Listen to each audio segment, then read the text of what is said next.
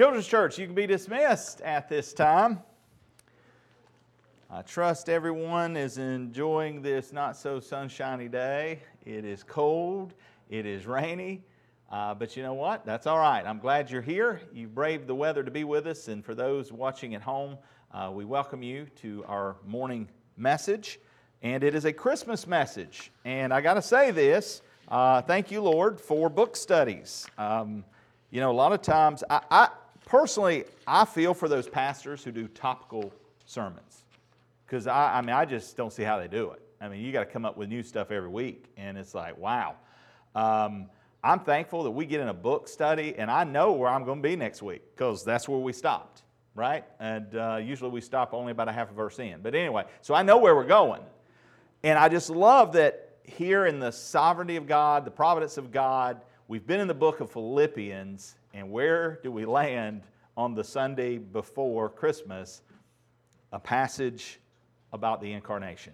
And I just think that's pretty awesome. So I'm excited about today's study. There's a lot we're going to be looking at, and I'm just going to go right out of the gate and let you know that there'll be a lot of reading this morning because there's a lot of meat here, and there's a lot of folks that have dedicated a lot more time and study of some of the theological importance of what we're going to be looking at. And so I want to glean some of that wisdom from them today. So again, just be patient with me, but I'm excited about what God has for us this Sunday, and we probably won't finish this out. I actually had looking ahead, thinking we would be through this one and land somewhere next week, but we'll see how far we get, and we'll just go from there. It is Christmas. I hope everyone is ready, because it's coming. Ready or not, here it is. And I don't know what your plans are, if you're traveling or staying put, but Lord bless you wherever you go, whatever your plans are, and be safe. And enjoy the time together with family. Philippians chapter 2 is where we're at today. We finished up in chapter 1. And so we're going to make our way over to Philippians chapter 2. And so if you want to go ahead and find your place there. Today's message is Praise God for Christmas. Praise God for Christmas. And so as we kind of go through this, I think that understanding of that title will come into focus. We have much to praise God for, much to be thankful for, but we praise God for Christmas. Joy to the world. You know that song? You should. It's one of the most popular Christmas songs ever written. Anybody know who wrote that song? Silence.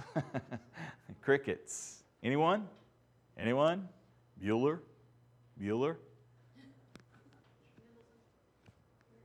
Say that again? Partly right. Somebody else?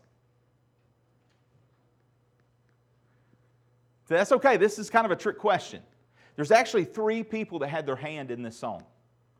You see, we think sometimes some of these great songs from long ago, these hymns, we think there was never music wars in the past. Newsflash, there's always been music wars. As long as there's been music wars. And so here's how things kind of started. Originally, Isaac Watts was the first. Isaac Watts in 1719 had his first hand in that. So let me give you a little history on this song, because it is this popular song we sing at this time. And so as we approach this song and sing this over the holidays, you'll have this to think about. Joy to the World was written by Isaac Watts in the early 1700s while he was still in his teens. Did you hear that, teenagers? While he's still in his teens, he wrote this song. Now, check out why he wrote this song. This is pretty cool. So he was in his church, and he was really dissatisfied with the boring, pathetic songs that they were singing over and over and over.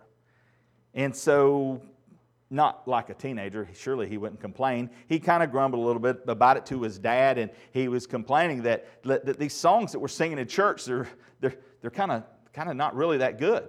Now, before we start, getting mad at him, let me give you some lyrics of some songs that he would have been singing in his day. Ye monsters of the bubbling deep, your master's praises spout. Up from the sands ye docklings peep, and wave your tails about. Yeah, real stirring, and it's soul stirring. I mean, really. So Isaac often can be heard complaining about the senseless lyrics such as this. So his father got so tired of his complaining, he told him, "Well then, young man, why don't you give us something better to sing?" So at the age of 18, young Isaac took up his father's challenge. For the next couple of years, Isaac Watts wrote a new hymn for each Sunday. There you go, teens, there's your homework assignment, right? For each Sunday. He became like a preacher poet, well loved by his congregation, however, not so much loved by some in Christendom. 20 years later, while devoting himself to writing a collection of hymns based on David's Psalms, he came upon Psalm 98, from which we sing, "Joy to the world." Make a joyful noise unto the Lord, all the earth. Make a loud noise and rejoice, and sing praise. Let the floods clap their hands. Let the hills be joyful together before the Lord, for He cometh to judge the world and the people with equity. Now again, I mentioned this was a little controversial for some during the time, because when doing the Psalms, it was vital that it was strict word for word. Isaac paraphrased the Scripture, but he captured the truth, which is again a priority when we're singing songs, that we're capturing the truth and essence of the Scripture. And so Isaac did that. But he did it in such a way that those songs of tradition were transformed into songs of truth. And I kind of liken it very much to some of the things that we hear and are seeing being done now with some of those standards from long ago. But didn't end there. Again, the original music that they would have sung, that would have accompanied the lyrics, was nothing like what we have today when we sing "Joy to the World." In fact, a lot of that music of that time would have been set to a very somber tempo. So, with that in mind, many Christmas songbooks give credit to "Joy to the World" to George Frederick Handel. Parts taken from Handel's Messiah. In fact, there's certain sections that are identical. And the reason being, it was actually a third person who probably gets the most credit for this was Lowell Mason, who was a Boston music educator. He was born in Medfield, Massachusetts in 1792, and it was Mason, a musician with significant influence in his day, who published his own arrangement of Handel's melodic fragments in occasional psalms and hymn tunes, 1836. He named the tune Antioch. While this is not the only tune to which Watts' text is sung, it's certainly the dominant one. Actually, this tune remains virtually unknown in Great Britain. When sung to Antioch, the text is repeated in the second section, reflecting a particular early American treatment of the melody called a hewing tune. We're getting a music class today. Daniel, you'll be proud of me. I did some homework on this. A hewing tune, now follow me, a hewing tune was a compositional device that was initiated by an American-born composer, William Billings, 1746 to 1800. This is where, for those of you who've tuned out, tune back in, this is where voice parts enter one after the other in rapid succession, usually repeating the same words. The results of the hewing tune section is quite effective for the first stanza. Heaven and nature sing, heaven and nature sing. Okay, that's what that's called. And the second stanza, repeat the sounding joy, repeat the sounding joy. And the fourth stanza, anybody know what that one is? Wonders of His love, wonders of His love, yes. And so, for the third stanza, with the text, far as the curse is found, echoing of Genesis 3:17 to 18 and Romans 5:20. Again, the Scriptures with its authority and its influence.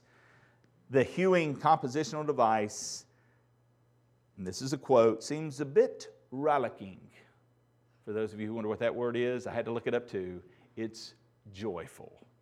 Joy to the world. The result is a favorite Christmas hymn based on an Old Testament psalm set to musical fragments composed in England and pieced together across the Atlantic in the United States. And that's the rest of the story. So that's how we got joy to the world. So you'll never sing that song again. Some of you are thinking, yeah, I'll probably never sing it now. You've ruined it for me. Thanks, Pastor. No, hopefully you will sing that song and you'll recognize where it came from.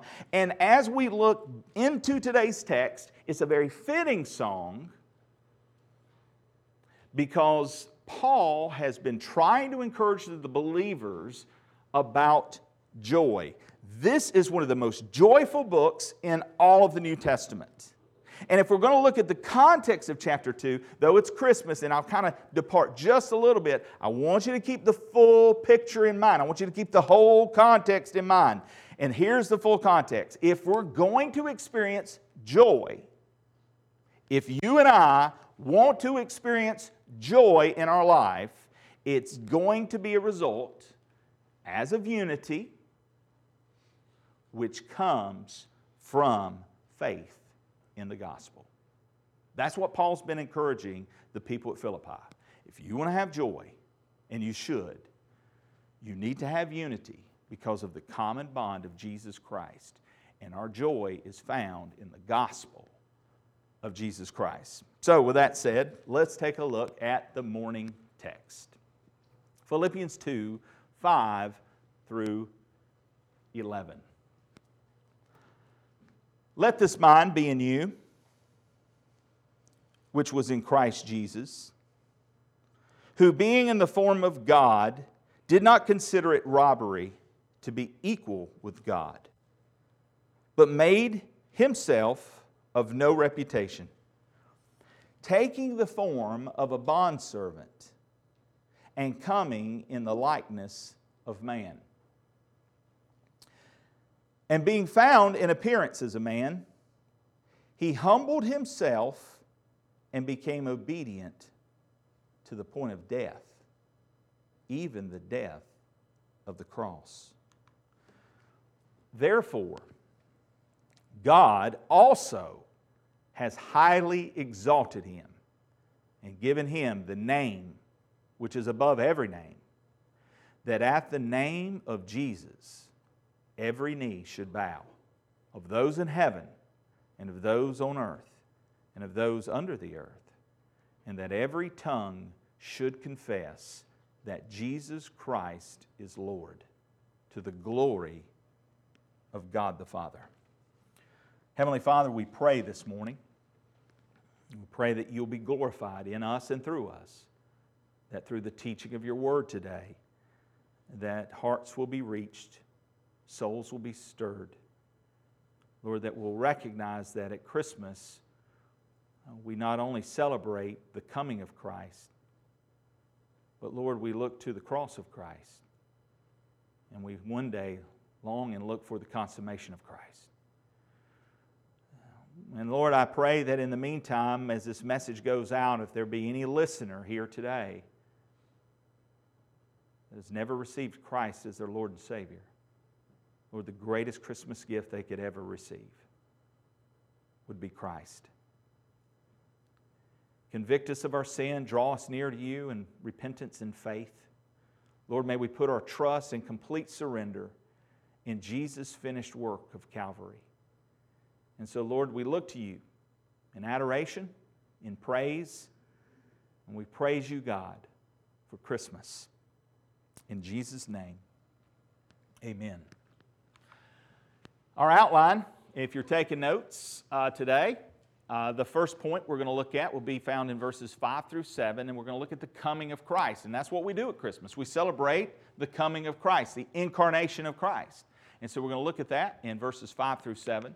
And then we're going to look at the cross of Christ, and that's found in verse 8. Again, Jesus' point in coming was not just so we could have gift exchange and festivities and, oh, little baby Jesus, you know. Everybody in the world's good with little baby Jesus. They don't want to talk too much about the Christ of Calvary. And yet that is the point and purpose of His coming. And so we'll talk a little bit about that as well. And then we're going to look at the confession of Christ. And so what does it mean to be a believer? What does it mean to confess Christ as Lord and Savior? What about the confession of Christ? Well, we'll unpack that as well as we see here in today's text. And so if you're taking notes, that's what we're looking at. Again, how far we'll get this morning, we'll see. We may not complete that, but that's what we're aiming for today. So let's begin with the coming of Christ. You see here in the first section, verses 5 through 7, if you will look back again. And we won't spend a whole lot on 5, though 5 is what gives it its contextualization. So let me talk about that for a second. He says, let this mind be in you, which was also in Christ Jesus. Now again, what's Paul been talking about previously? He's been talking about how we as believers should recognize that if we're going to let our conduct be worthy of the gospel, there needs to be some transforming grace going on in our life. We should be growing more and more, being conformed more and more to the image of Christ. And so if you know Christ is your Lord and Savior, then our responsibility is to die to self. Right? Take up our cross. We need to surrender flesh and follow the Spirit. The Spirit's at work. He who's begun a good work in you, He will complete it. The question is, am I wrestling with God? Am I getting in God's way? Am I preventing God from doing that sanctifying work that He desires to do in me and through me? And oftentimes, yes, that is the battle, is it not? Is that not our battle, flesh and blood?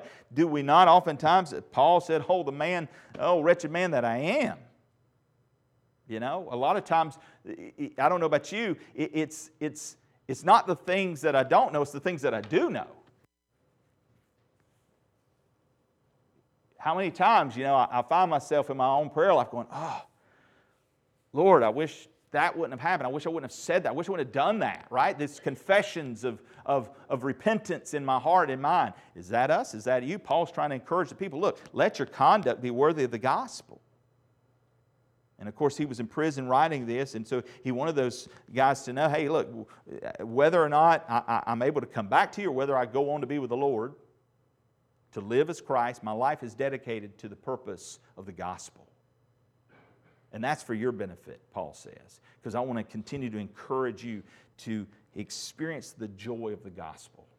And so that's what he's been saying prior to this. And so when he gets to this verse 5, he says, let this mind be in you, which was in Christ Jesus. Okay, you want to live this out? You want to know what this looks like? Well, let me give you the best example to follow. Let me give you the example of Christ. You want to know what Christmas is all about? Here's what Christmas is all about, church.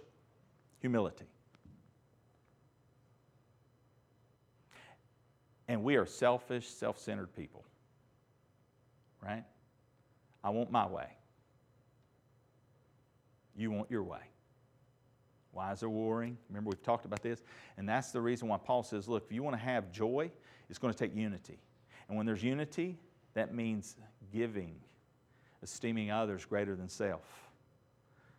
And that's a battle. We all continue to battle. And so if we want to know the secret, here's the secret. And he's going to give us that example. And so let's look at this example of the coming of Christ. And so Paul will begin, and he says, I want you to consider Christ's attributes. Notice, if you would here, he says, let this mind be in you, which was also in Christ Jesus, who being in the form of God, did not consider it robbery to be equal with God. What does he mean here when he says, being in the form of God? Being in the form of God. Paul affirms that Jesus eternally has been God. He's the usual Greek word here for being is not used here. Instead, Paul chose another term that stresses the essence of a person's nature, his continuous state or condition. Paul also could have chosen one of two Greek words for form, but he chose the one that specifically denotes the essential, unchanging character of something, what it is in and of itself. The fundamental doctrine of Christ's deity has always encompassed these crucial characteristics. John MacArthur. So when we consider Christ coming, being in the form of God, He's always been God. Prior to His incarnation, Jesus Christ was God. You remember when He prayed, He wants to return He longs for returning to the glory He had with His Father. Again, indication of His deity. He's always been. Christ was not created. I don't care what the cults would try to say. Those who would try to convince you that somehow Jesus came into being that He was birthed, that He was created. That's a lie. That's a false. That is a denial of the deity of Christ. It's heretical. And so we need to be careful that we understand that God enrobed Himself in humanity. The second person of the Godhead Trinity, the Son, stepped into the robe of man, taking on the form of man. And yet, He, maybe a good way to consider this, to understand this, He cloaked His deity with humanity. Let me say that again. He cloaked His deity with humanity. That's why on the Mount of Transfiguration, you remember when He said, hey, He took the guys up and they got a glimpse of the glory of God. And you'll see it as well at times, again, when it was in, and we'll see this as we kind of continue through this, at the will of the Father, you see those glimpses of His deity, those moments in the life of Christ. And so, this passage that Paul is going to lay out for us, he's going to describe in the coming of Christ that He was cloaked in humanity. We're going to see that He emptied Himself, not of deity. He's fully God, and yet He's fully man. And so, let's continue to understand this as we go through the passage. So we see the coming of Christ, and so we consider His attributes. And that being in the form of God, we also see that in the coming we consider Christ's attitude. Being in the form of God, He did not consider it robbery. What does that mean? What does it mean that He did not consider it robbery? Well, we continue on. Listen to this. The Greek word is translated robbery here because it originally meant a thing seized by robbery. It eventually came to mean anything clutched, embraced, or prized, and thus is sometimes translated grasped or held on to.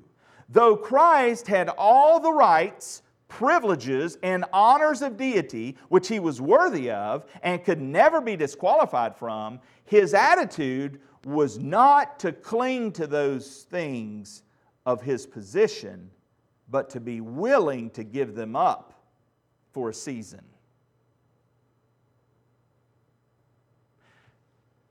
Think about the context. You and I want to know how to be unified in Christ. What did Christ do? He emptied Himself.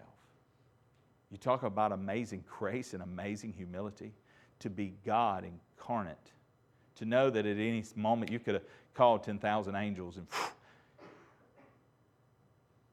He spoke and things leaped into existence, yet He subjected Himself to the will of the Father into the hands of sinful man.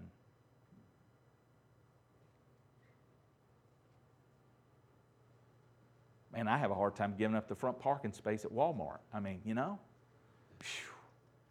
Oh, miserable people are we. But don't we need a Savior like this? I mean, don't we need a God who is loving and is gracious and merciful and kind? And so we see the coming of Christ. We consider Christ's attributes. We consider Christ's attitude. He did not consider it robbery. We also consider Christ's assertion. Notice what He says here.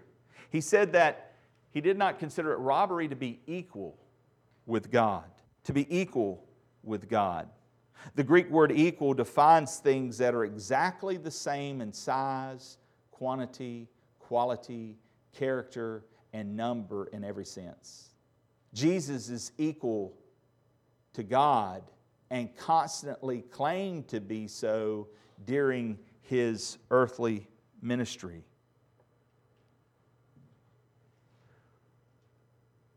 Again, this is the very reason that the Jews took up stones to kill him. Who is this man that makes himself equal with God? Blasphemy! So they thought. And again, either what Jesus is claiming to be true is a lie, he's a lunatic, or he's Lord. And so, in the coming of Christ, we see these things. And then we see not only Christ's attributes and Christ's attitude, Christ's assertion, we also see Christ's appearance. And notice again, and this is where we're going to spend a bulk of our time. And because what we see here is Christ in His self-renunciation. He emptied Himself. And this is where a lot of times in theological circles they kind of miss it, and there's some heretical teaching that's out there in regards to this understanding of Him emptying Himself. And again, it's mainly because they think somehow He set aside His godliness to take on the form of a man, and that's not what the text is saying. And so we're going to dig in a little deeper here and try to better understand what's going on.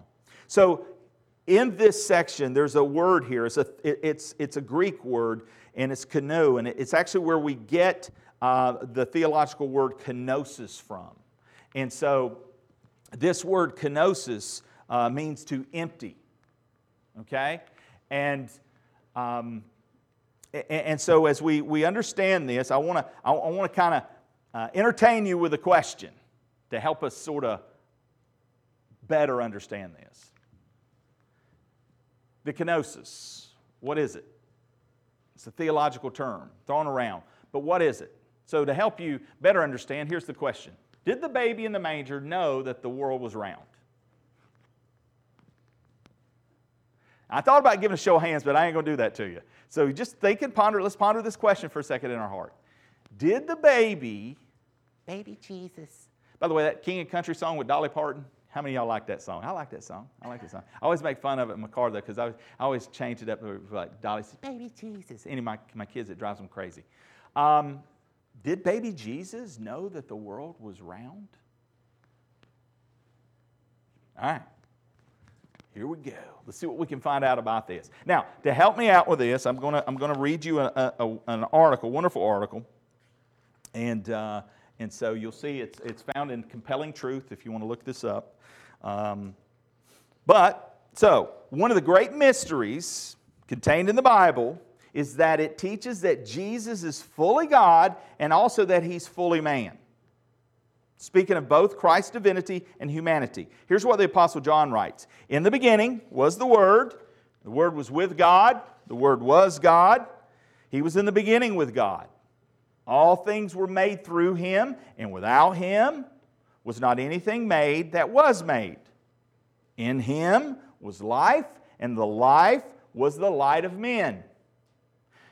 Fast forward, verse 14. And the Word became flesh and dwelt among us. And we've seen His glory. Glory as of the only Son from the Father, full of grace and truth.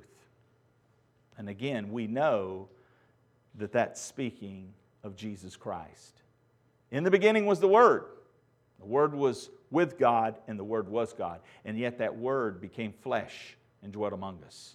And John writes, we beheld His glory. And so, note that the Word was and is God, and that the Word became and lived among His created beings. This fact, however, causes a number of questions. One such is whether Jesus, being God, thus omniscient, all-knowing, knew everything when He walked this earth as a man. How could Jesus be God, yet grow and become strong, increasing in wisdom? Isn't that what Luke 2:40 says? It says He grew in wisdom and stature, right?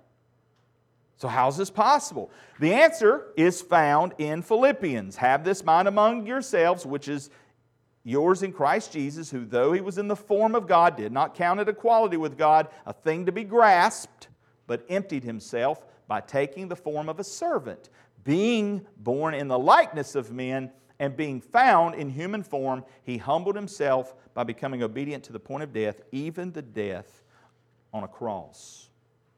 So again, the Greek word here, emptied, is keno, from which we get the theological term kenosis.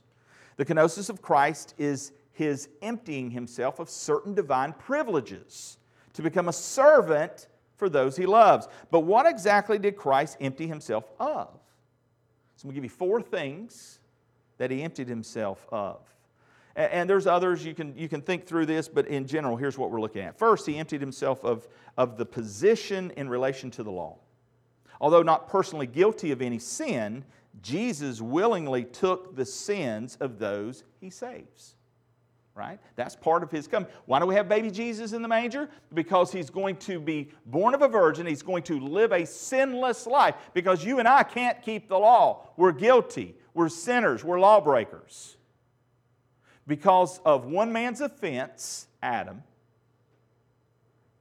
death entered into the world. And that's been passed down. And you and I, by nature, are sinners. We're lawbreakers. And you and I cannot keep the law. We have the Adamic nature. We have a depravity. We are fallen in our nature. And so, we're set on a course towards hell from the first breath. And so, as we move forward in life, there's none that seeks after God. Yet, here's Christ taking on the robe of man, not born of the seed of a man, but placed in the womb through the Holy Spirit of God, and we see Christ in His incarnation, subjecting Himself willingly to the law. Remember when He shows up at the baptism of John, and He says, I need you to baptize me, and John's like, whoa, man, I can't even, look, I'm not worthy to even take the sandals off your feet, strap those things on. He says, look, we're doing this because Scriptures must be fulfilled. Jesus, even though He's the great lawgiver, He submitted Himself to that, subjected Himself to that. So, Paul again writes this. He says in 2 Corinthians 5:21, for our sake He made Him to be sin who knew no sin, so that in Him we might become the righteousness of God. You see, He was willing to take on the sin, the punishment that you and I deserve. That's Christ's coming at Christmas, and we can praise God for Christmas because of that. Second, we see He emptied Himself of His rightful ownership of everything. In this sense, although He created everything, Jesus had to borrow, right? Place to be born, homes to sleep in, boats to preach in, animals to ride on. He again was willing to, even though He does rightfully own those things, He's Creator God. He owns everything. By the way, newsflash, He owns everything you and I own. He's the owner. We don't own anything. We're managers. You realize that, right? For many of you who are laboring so hard for your bank accounts and your retirement accounts and he who dies with many toys still dies, right? It's not ours. It all belongs to God. Every single bit of it. Even our health and ability to achieve it belongs to God. We fool ourselves to think that somehow it's dependent upon me. And so we should praise God at Christmas, praise God for Christmas, praise God for the very breath He gives us, praise God for the ability to do what we do, understanding He owns it all, and I'm simply a manager. Man, I'm telling you, it's a revolutionary change in mindset when we understand it's God's anyway. And so if I become a conduit of His grace, I simply live life like this, which allows plenty to come in and plenty to go out at His will. His will be done. And when we look at God, is God not a gracious God? Is He not a generous giver? Is He not a hilarious giver? Therefore, you and I should be those types of givers. Givers of life, of love, of grace, of compassion. Various things that we see God giving us daily. And so, not only did He empty Himself of those things, we also see that He emptied Himself of His heavenly glory that He shared with His Father. Again, right before His rest, Jesus prayed, I glorified You on earth, having accomplished the work that You gave Me to do. And now, Father, glorify Me in Your own presence with the glory that I had with You before the world existed. Again, Jesus was not created. He's the creator. He was there in glory with the Father before the foundation of the world was ever even spoken into existence. By Him all things consist and hold together. Last, Jesus emptied Himself of His divine knowledge. This required Jesus to rely solely on the Father for what He knew. And that's why Jesus, although He is God, did not know what His second coming, when the second coming would occur. Remember in Matthew 24:36? Turn over there for a second. Hold your spot. Let's go over there. Matthew.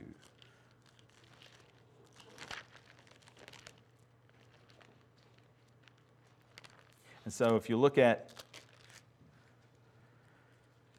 Matthew chapter 24,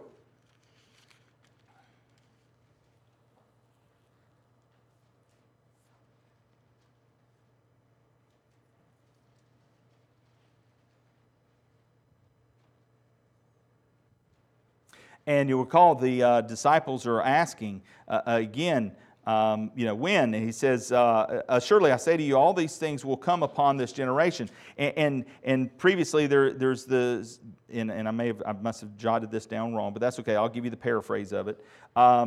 When will the end come? When will your coming be? And He says that when that time has come, when that hour is, no one knows but the Father. Now think with me for a second. This is Jesus, God, incarnate. And yet when asked, when is the end? And He says that time's committed to the Father to know. What He's displaying there again is, many times in Jesus' life and His humanity, He subjected Himself to not know these things, not to reveal that glory. He is submitting to the will of the Father. He's showing that humility to Him.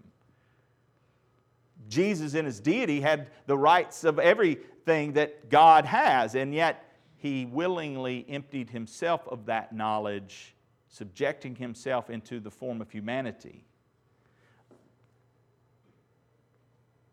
He had voluntarily given up that knowledge to live that life as a man. There are a number of other passages that speak to Jesus emptying Himself of the divine knowledge. He said, He who sent me is true, and I declare to the world that what I have heard from Him. John 8:26. Again, he is yielding in submission to the Father. John 8:28 says this, I do nothing on my own authority, but speak just as the Father taught me. Now think about that for a minute. Again, Jesus, fully God, fully human, yet we see in His example that He was submissive within the Godhead. Co-equal, co-eternal with God the Father, yet yielding in position, in function. Yielding in His position, in His function to the will of the Father. All that I've heard from my Father, I've made known to you, John 15:15. With the kenosis, Jesus provided an example of how we all should live in complete dependence upon God for everything, including the knowledge and wisdom that we need. So, I know you're saying, you're going to answer the question or not. So, did baby Jesus in the manger know that the world was round? In His divine nature, yes. Jesus knew that fact. But during the time of His earthly ministry, He willingly emptied Himself of numerous divine privileges. Thus, in His human nature, He did not have the immediate knowledge. Does that make sense? Fully human, 100% man, 100% God. So, He emptied Himself. He submitted in reverence to the will of the Father. So consider Christ's appearance. He submitted in reverence, right? As a bondservant, He submitted Himself, okay? As a bondservant. The word doulos means slave. Again, who's He a slave to?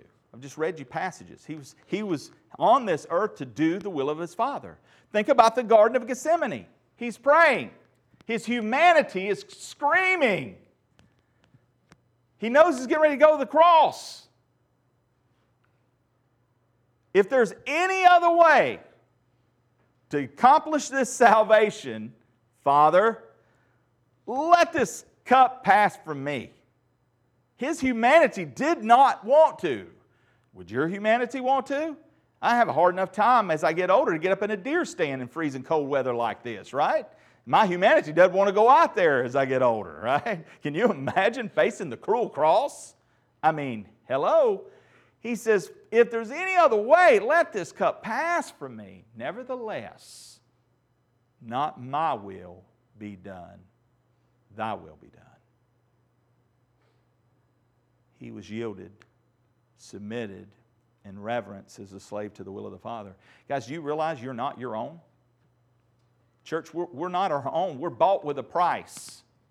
Therefore, glorify God in your body. The same mind that was in Christ Jesus should be in you. It should be in me. We should be willing to have that honest dialogue in our humanity. You know, I really don't want to do this. God, I'm just being honest with you. I really don't want to do this. But nevertheless, not my will be done. Your will be done. And I take a step of faith in trusting that God's way is better than my way. And so I'm yielded to Him. I'm submitted in reverence to Him. Guys, when we begin to live out that type of life, one with another and in the community around us, that's the transforming grace the world desperately needs to see. Because it's not a self-first love. It's an others-first mentality. And that's joy, right? Jesus, others, you. That's joy. That actually begins to transform my way of thinking. It begins to change my heart. It actually allows me to experience transformational grace on a level I have not yet arrived at. And as we step by faith and step by faith, we begin to experience more and more of that grace until one day we do arrive in the very presence of glory. And we'll fully understand. And so, as a bondservant, Jesus was submitted in reverence to the bodily weaknesses. Again, God who never grows weary, He doesn't sleep, He doesn't slumber. But wait a minute, Jesus in His humanity got hungry, right? He got weak. He needed a little getaway every now and then, like all of us, right? And so we see this. He grew tired. He grew weary. And so in His humanity, He can relate to you. He can relate to me. Again, what separates Christianity, biblical Christianity, from all the other religions in the world is man in religion is attempting to reach God. We're trying to do all we can to get to God and better our circumstances and us reaching to God. But biblical Christianity is God reaching down to man. And not just reaching down to man, but taking on the form of a man so that He can relate to you in every way. He knows what it's like to be hungry. He knows what it's like to be tempted, yet without sin. And it's because of that He's willing to take on the punishment that you and I deserve. The wages of sin is death. But the gift of God is eternal life through Jesus Christ our Lord. And so it took a God-man to bridge the gap between man and God. And Jesus is that God-man. And so the coming of Christ leads to the cross of Christ. And so consider Christ's humility as we look at this. Christ's humility. We see in verse 8, and being found in appearance as a man, He humbled Himself and became obedient to the point of death, even the death of the cross. So we see that He came in humility, 8a. We see that He continued in obedience in this verse. And then we see that He carried our sins to the cross. Coming in the likeness of men. Coming in the likeness of men and being found in appearance as a man. You know, when He stepped into time, He stepped into a certain time period. He stepped into a culture, and He willingly subjected Himself there. He humbled Himself there. I mean, again, imagine, Christ is not confounded by time. This is one of the reasons why I have such a problem with the prosperity gospel. Okay, the prosperity gospel somehow tries to put on man that, oh, you just don't have enough faith if you don't have success, wealth, and health. You're somehow, must not be right with God. But wait a minute. Jesus and the apostles, when I read their accounts, they suffered. They had very little earthly goods, and pretty much everything they lost through their service in faithful obedience to the Father. Jesus said, hey, foxes have holes. I don't even have a place to lay my head. We don't see a whole lot of earthly goods in the life of Christ, do we not? But oh, the riches of glory in heaven. And so we consider Christ's humility when He came, when He continued, and when He carried our sins to the cross. You know, it's been said that you might die for a good man. You think of your family, or you may lay down your life for the... But while we were still enemies, Christ died for us.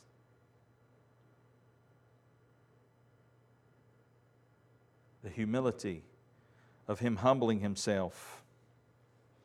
Not only at the incarnation, Jesus further humbled Himself at the cross of Calvary. Again, as you celebrate Christmas, praise God for Christmas, but I want you to praise God for the cross.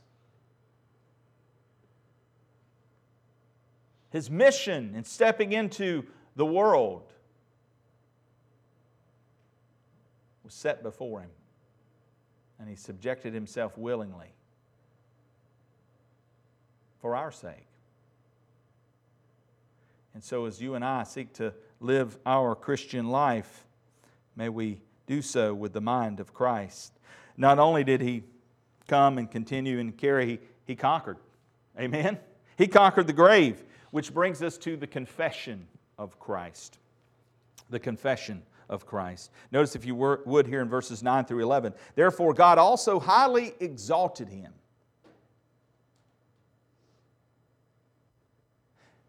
You know, the principle of Christianity is humility leads to exaltation.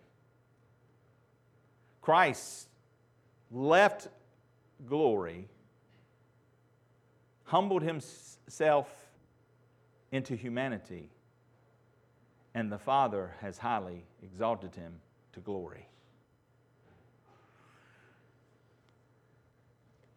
He's highly exalted. He's given a name.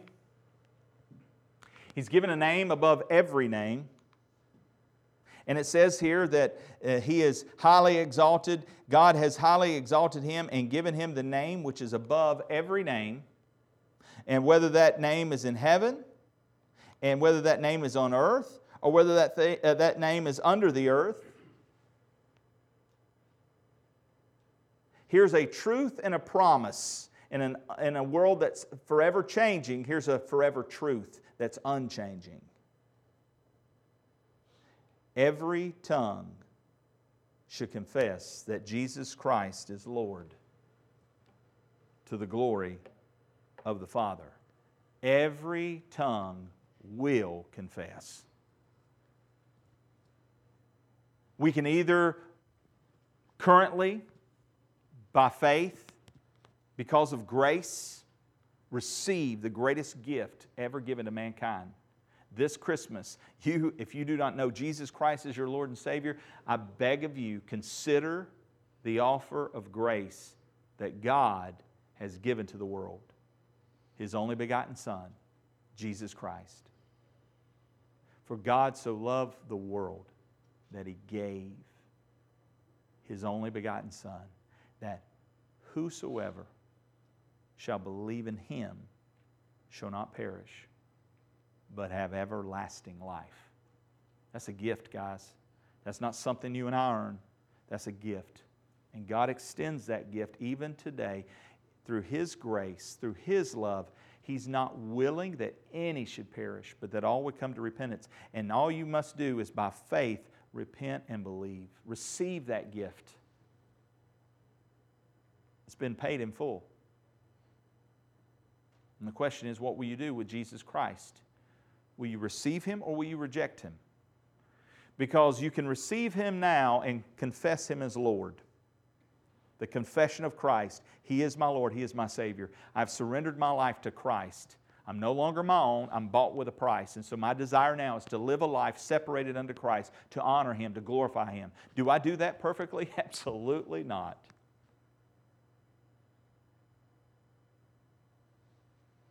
But He's not dependent on my perfection. I'm dependent upon His. And His perfection has paid it in full. It's satisfied the debt. But a new transformed heart, a new indwelling Holy Spirit, a new nature that now resides within this old crusty body, His longing to love and live for my Lord. And so, in a very imperfect way, I step daily. In a very imperfect way, you step daily by the grace of God. But you recognize you're not your own. You're bought with a price. And I pray that your desire is to honor Christ with your life. And you can do that now. Or you can reject that offer of grace, and one day, in judgment, you will bow the knee to Jesus Christ. You will confess with your mouth, He is Lord, to the glory of the Father. Because Jesus stepped into time enrobed in humanity. And He went to the cross of Calvary and He conquered the grave. And He alone is the only name under heaven given amongst men by which to be saved. And God the Father has highly exalted Him. He sat down at the right hand of the Father. It's finished. It all is His. He's the rightful King, and He's the coming King, and one day He will return, and He will set up His earthly rule and reign. There will be a millennial kingdom upon this earth. At His second coming, when He steps foot down on the Mount of Olives, this world will be judged. There's coming a time that every knee will bow and every tongue will confess. Whether it's in heaven, by the way, all the angels that are around Him now, right? The seraphim, and they glorify Him. They call Him Lord. They glorify Him now. Those on earth, for those of us who do know Him, again, we call Him Lord. We glorify Him. For those who will be saved. But then also those under the earth, those who've died, those who've gone to the grave. Again, there will come a day, whether it's the saints of old, the current saints, or the saints to be, whether it will be the lost who will forever perish in the lake of fire, everyone will confess Jesus is Lord, to the glory of the Father. And so we praise God for Christmas because He is Lord. He is Lord. The confession of Christ. And then we see also that in the confession of Christ, He's honored eternally. So not only is He highly exalted, He's honored eternally. You see, the purpose of His exaltation is to bring glory to God the Father. And what is our purpose for living? To glorify God and enjoy Him forever. And it's only found in Christ Jesus. We can praise God for Christmas today. So let's conclude this. Conclusion. This Christmas, we can praise God because of the coming of Christ. We can praise God for Christmas because of the cross of Christ. And we can praise God for Christmas because of the confession of Christ. You remember that song, Joy to the World? It's one of the greatest Christmas songs ever written. But did you think about the lyrics of that song for a minute? Joy to the world, the Lord has come. Let earth receive her King. Let every heart prepare Him room. Right? Wait a minute. That song's not a first coming song. That song's about His second coming. Isn't it interesting that one of the most celebrated songs isn't even about His incarnation? It's about His coming to rule and to reign. Now, again, as has been mentioned, if you're a believer in Jesus Christ, then He does rule and reign. His kingdom is set up in your heart. And we are His ambassadors. We are a holy nation. We are a royal priesthood. These are our titles in Christ Jesus. So do you know Him today? And if you know Him today, to give the context of what Paul is talking to us about in Philippians, there should be joy. Joy is an eternal abode. It's not based upon our happenings. Happiness is based on our happenings. I'm not concerned about being happy in this world, but man, I'm sure concerned about being holy. And the holiness is found in Christ Jesus. And also found in Christ Jesus is joy. Jesus, others, you. Take away.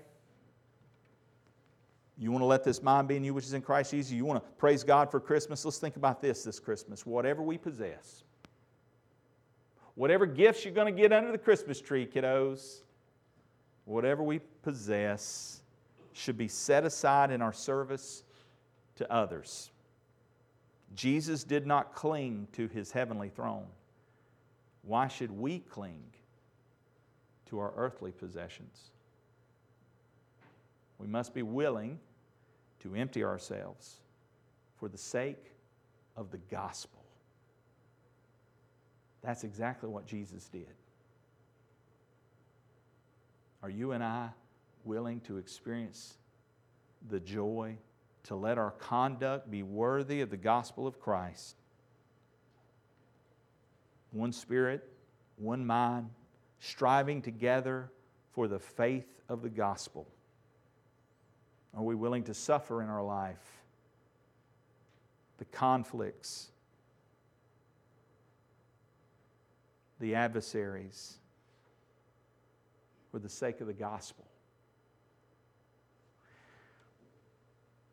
I close with a poem from Joseph Bailey.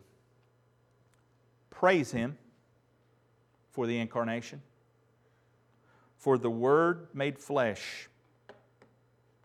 I will not sing of shepherds watching flocks on frosty nights or angel choristers. I will not sing of a stable bear in Bethlehem or lowing oxen, wise men trailing star with gold, frankincense and myrrh. Tonight, I will sing praise to the Father who stood on heaven's threshold and said farewell to His Son as He stepped across the stars to Bethlehem and Jerusalem. And I will sing praise to the infinite, eternal Son who became most finite, a baby, who would one day be executed for my crime. Praise Him in the heavens. Praise Him in the stable. Praise Him in my heart. Let's pray. Father, thank You that we can know the joy of Christmas because we can know Christ of Christmas. Thank You, Lord Jesus, for coming. Thank You for Your finished work. Thank You for going to the cross at Calvary and bearing our sins. Lord, You paid what we could never pay. You paid it in Your shed blood. Thank You for redeeming me out of the marketplace of sin. For giving us as believers a new life, a new identity in Christ Jesus. And therefore, if anyone is in Christ, he's a new creation. And the old things have passed away. Behold, all things are becoming new. Lord, thank You for that transforming grace. And my prayer is if there's anyone watching this Christmas message this day that's here in this audience or, Lord, watching online, if they do not know Jesus Christ as their Lord and Savior, our prayer collectively, Lord, let them call upon your name. Whosoever shall call upon the name of the Lord shall be saved. May they bow their heart and surrender today, and by faith receive Christ. To as many as received Him, to them He gives the right to become the children of God. And so, Lord, may they receive the greatest gift they could ever receive. Thank you for the joy, the example, and may this mind be in us, which was also in Christ Jesus. And we'll give you the praise, for we ask it in His precious name, in Jesus Christ's name. And all of God's people said, amen. I hope you'll have a blessed Christmas. Again, no Wednesday evening service. There is this evening, if anybody would like to join, where the teens are going to be meeting. We're going to be watching Elf at 5 o'clock and having some popcorn, just sort of hanging out. Anyone's welcome to join us if you'd like. We'll be over in the teen room, and so just a fun evening. And next Sunday, no Sunday school, so plan on being here for worship time, and we'll pick up from here, because I think the next message in line is a really good first of the year challenge for all of us. So I hope you can make it back for that. We're going to close and dismiss, and our members, if you could just hang around for a few minutes, we just need to approve next year's budget and also review this past month's finances. So again, thank you for being with us. If you're visiting, please fill out a visitor card. Love to have you come back, join us again. We're certainly thankful you chose to be with us today. With that said, let's close in a brief word of prayer. Thank you, Father, again for the time. And we ask your blessing on those unable to be with us today, those watching online, and pray that your message, as you promise, would accomplish what it's sent forth to do, and it would not return void. We give you the praise in Jesus' name. Amen. You're dismissed.